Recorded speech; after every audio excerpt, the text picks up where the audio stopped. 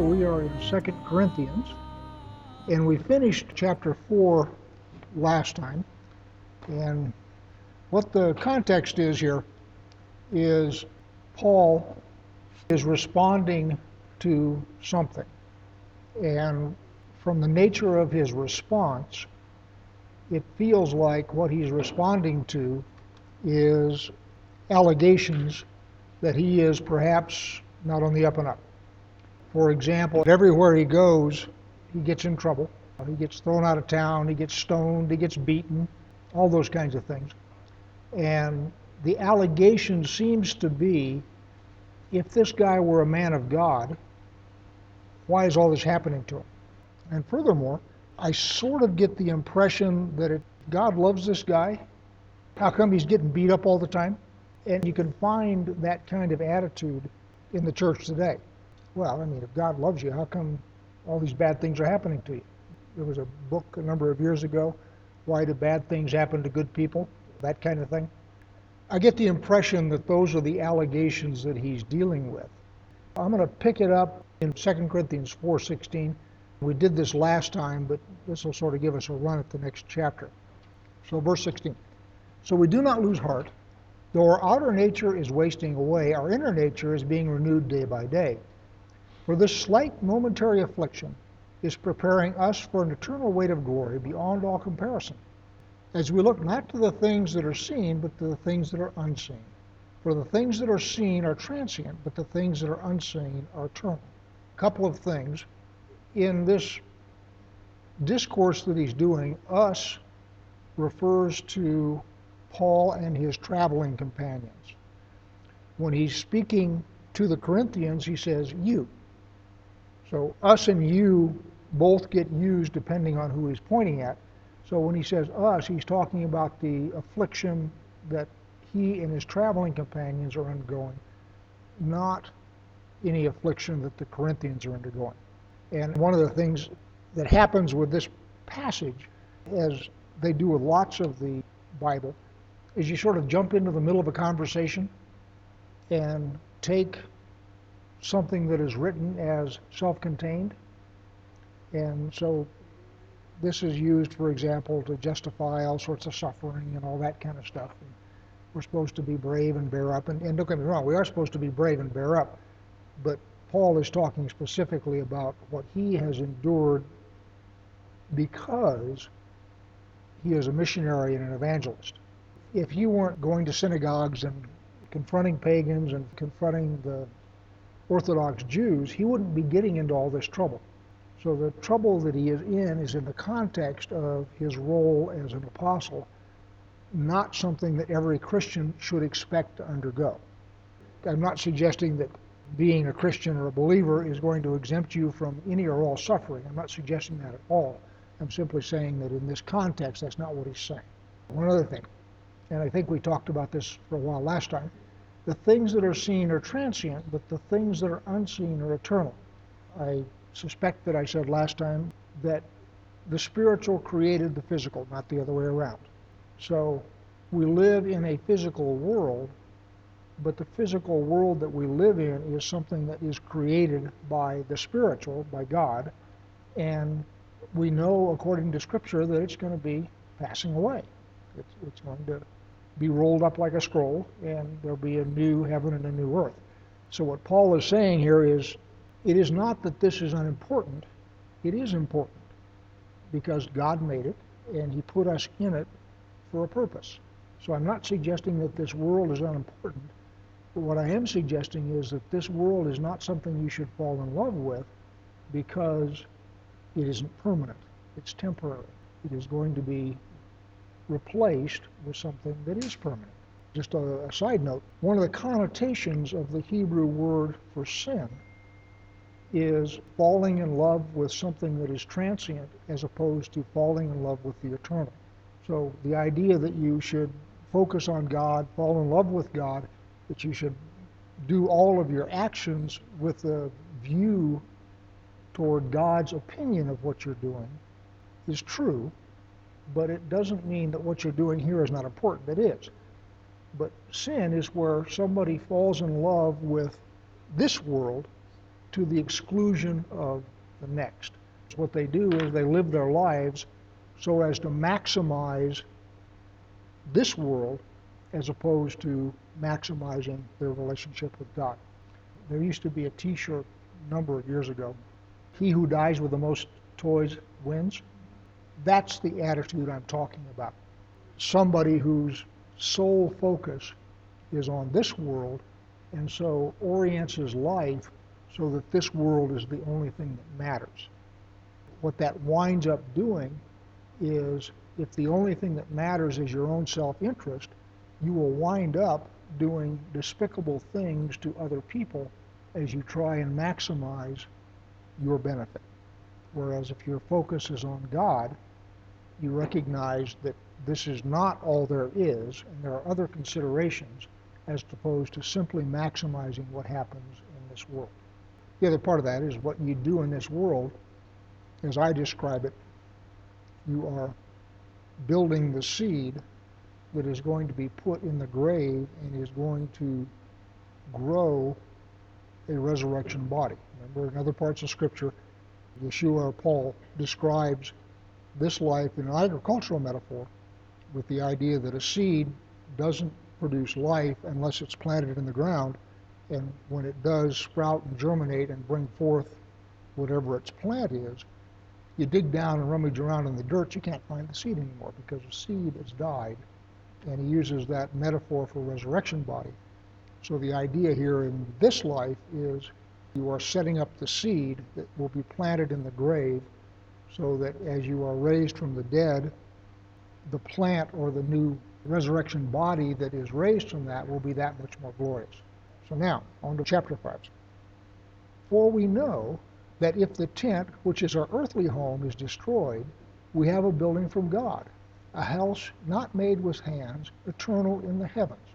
So now, instead of using a seed as a metaphor here, he's using a tent as a metaphor for the body that he's inhabiting right now. He's used jars of clay as a metaphor, same thing. We're brought forth from the earth. God made us from the dust of the earth, and he breathed into the clay, if you will, to make it come to life.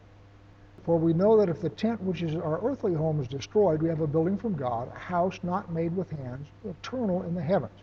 At the end of chapter 4, he says, for the things that are seen are transient, but the things that are unseen are eternal. So he's shifting focus, if you will, from the stuff that has been happening to him to the stuff that is his hope. Verse 2, for in this tent we groan, longing to put on our heavenly dwelling, if indeed by putting it on we may not be found naked. I'm not sure what to do with the not be found naked part. Actually, let me finish the paragraph and we'll come back and talk about it.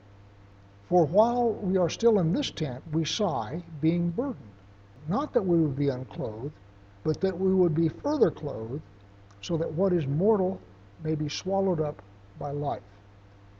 He who has prepared for us this very thing is God, who has given us the Spirit as a guarantee. I'm not sure what the naked part is. I'm speculating here. This is a guess. One of the things about pagan religion, especially Greek, and certainly about Gnosticism. Everybody know what Gnosticism is? Basically, it looks a lot like Christianity, except your salvation depends on how much you know. So, for example, the Masons are a Gnostic organization. You get brought into the mystery, and you take a whole bunch of oaths, and then the more you learn and the more information you get, the higher you rise in the organization. Okay, it's a Gnostic organization. And the thing about Gnosticism, as it is with some Eastern religions, is that what you're doing in this life is you are working on your soul with the idea that you can get off the wheel, which is to say that when you die, you don't get reincarnated. When you die, you don't come back. And various religions have various perspectives on that. So some of the Eastern religions, it's if you do better in this life, the next reincarnation, you're higher up. So you're sort of working your way up the food chain. But the goal here is to become a disembodied spirit. And they regard the material as a prison. We are trapped in these material bodies, and what we really wanted to be is these eternal spirits unencumbered by physicality. So now, my speculation. When Paul says he does not want to be naked, he may in fact be referring to that.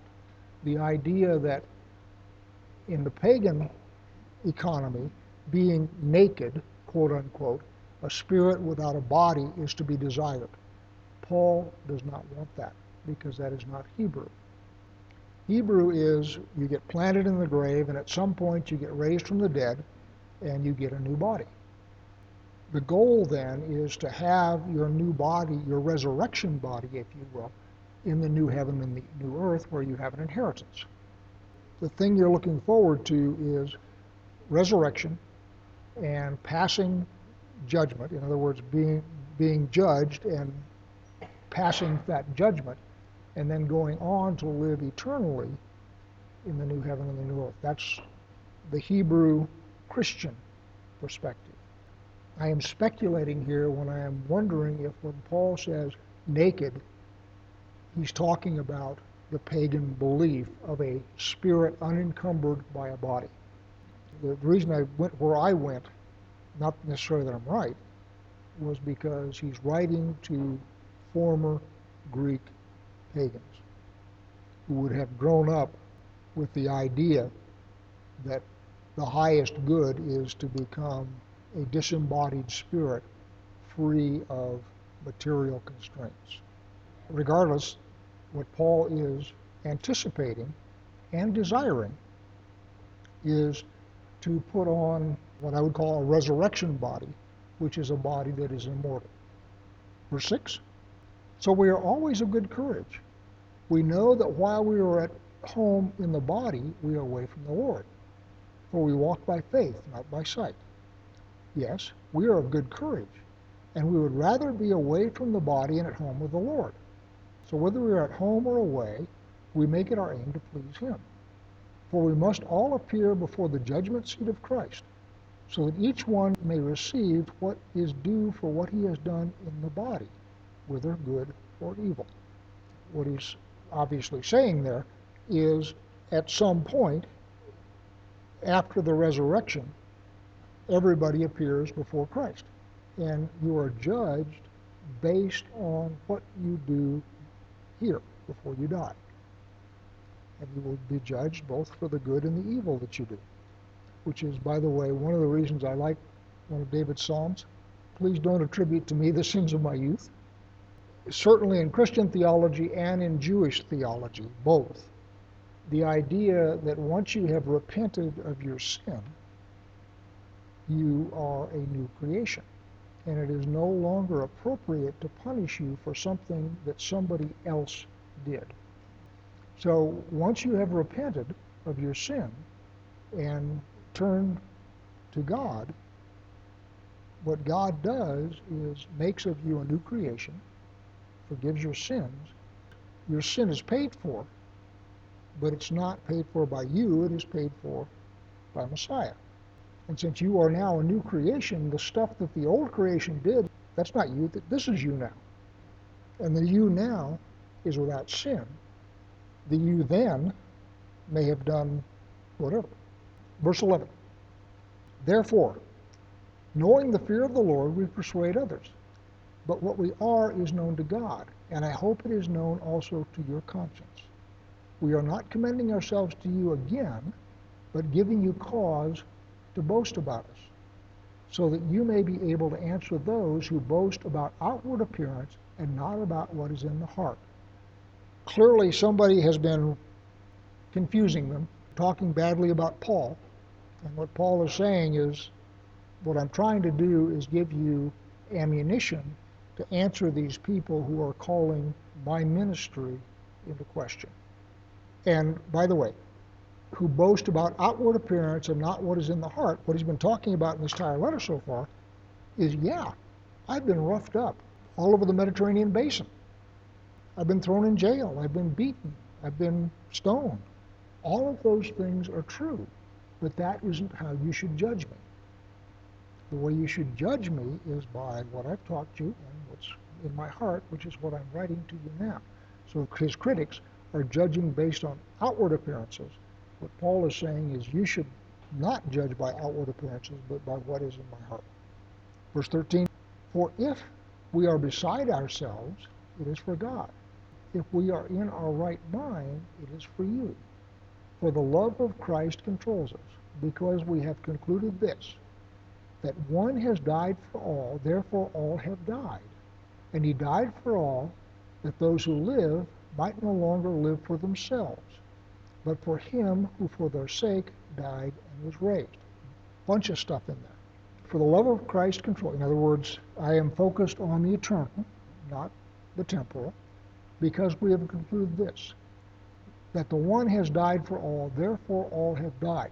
Remember, he's been talking about being dead previously in the letter.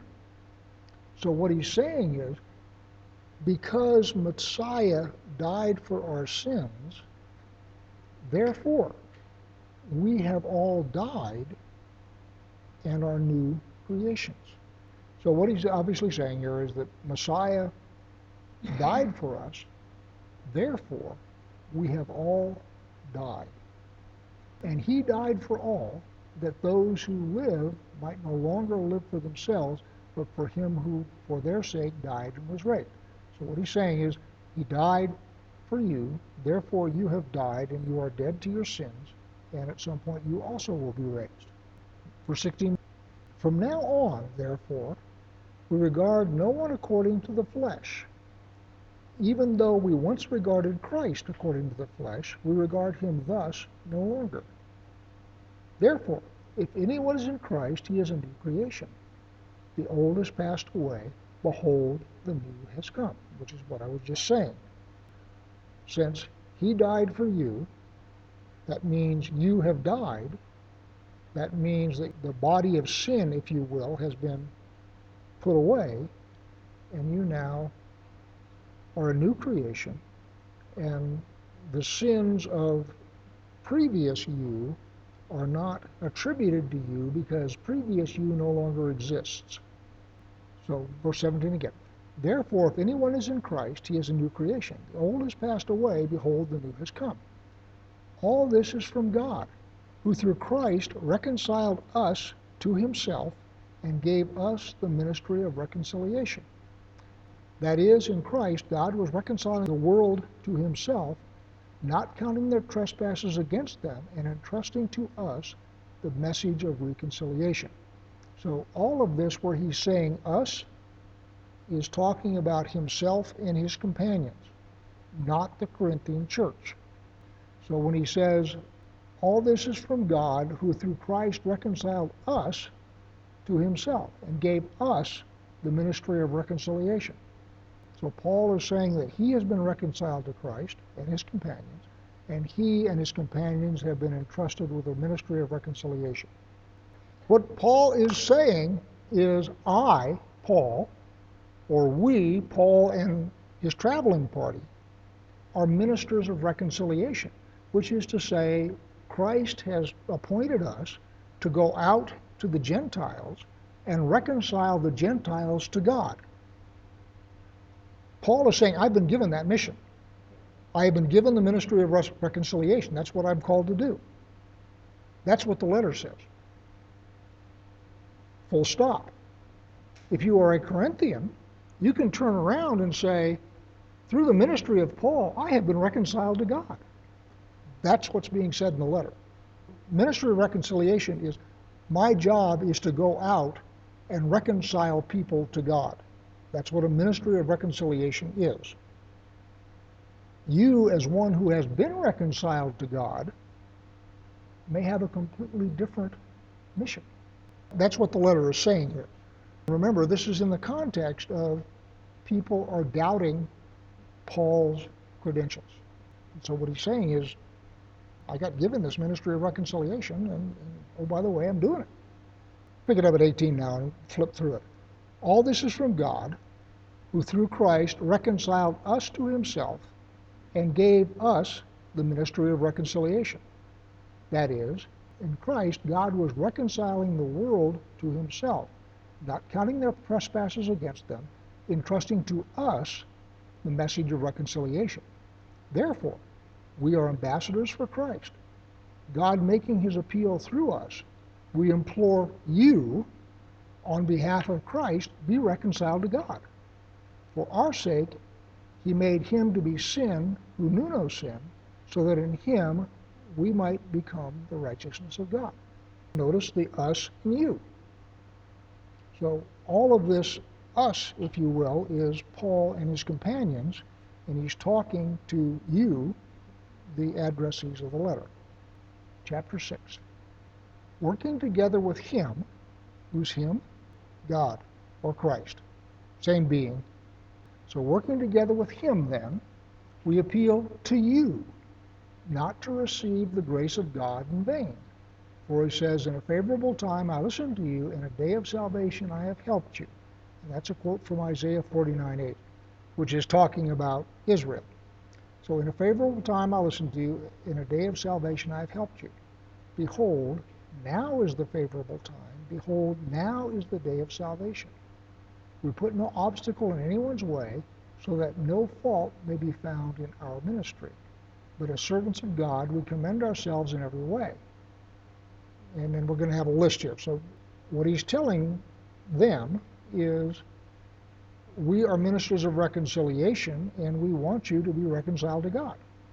The appropriate day to do that is today, when you hear this message, which, by the way, should reflect back to Hebrews, which is one of the reasons I think Paul wrote Hebrews. So Hebrews 3, verse 7. Therefore, as the Holy Spirit says, today, if you hear his voice, do not harden your heart as in the rebellion, in the day of testing in the wilderness, where your fathers put me to the test and saw my works for 40 years. Therefore I was provoked by that generation and said, they always go astray in their heart. They have not known my ways. As I swore in my wrath, they shall not enter my rest. Verse 12. Take care, brothers, lest there be in any of you an evil, unbelieving heart, leading you to fall away from the living God. But exhort one another every day, as long as it is called today, that none of you may be hardened by the deceitfulness of sin. He goes into a riff there that salvation is still available because today is still called today. There will be a time when this is no longer today. That will be in the new heaven and the new earth, and then it will be too late. But while it is called today, in other words, while you're in this time stream, don't neglect the salvation that's being offered to you. And he's saying much the same thing in Corinthians, verse 2.5. Behold, now is the favorable time. Behold, now is the day of salvation, while it's still called today. So today is a perfect day to get saved, because every day where you are is always today. Verse 3, we put no obstacle in anyone's way, so that no fault may be found with our ministry.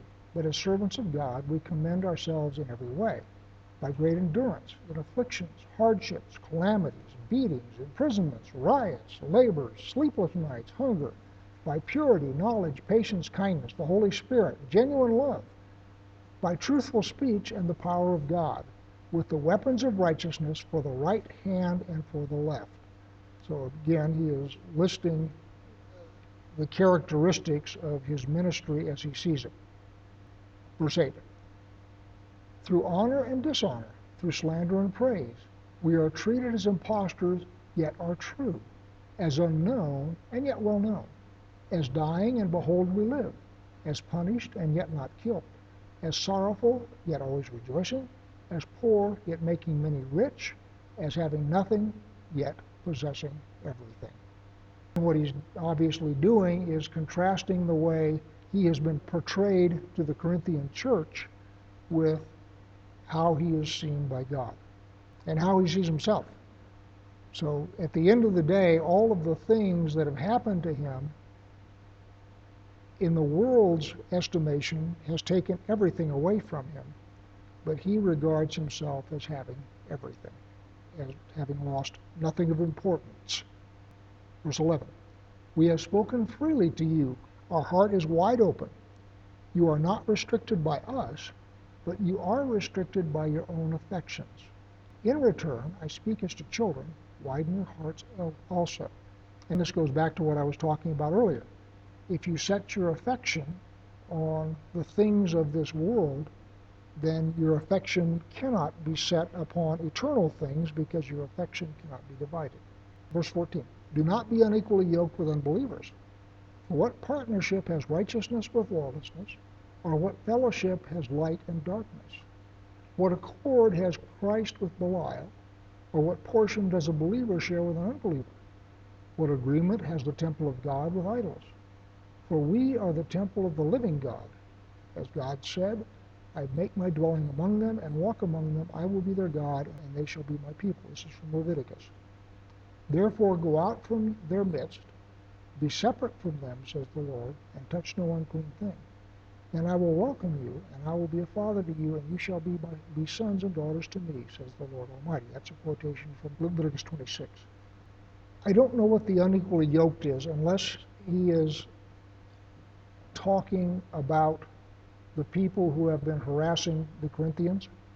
They have been swayed to question Paul's credentials, and in that questioning they may have been seduced to follow a different teaching. Don't know for sure.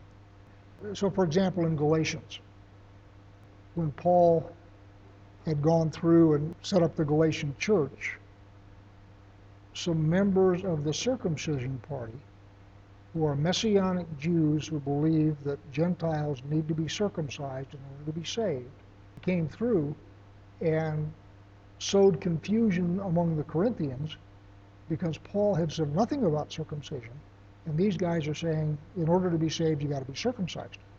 So I don't know what is being said about Paul to the Corinthians.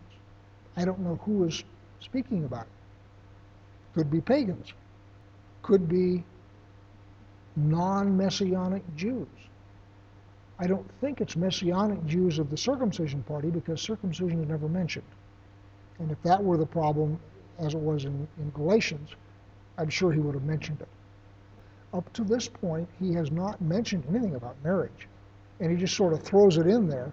So I am assuming that what he's talking about is following someone who is leading them astray. I'm going to do the first verse of 7, and that's where we'll quit. Since we have these promises, beloved, let us cleanse ourselves from every defilement of body and spirit, bringing holiness to completion in the fear of God.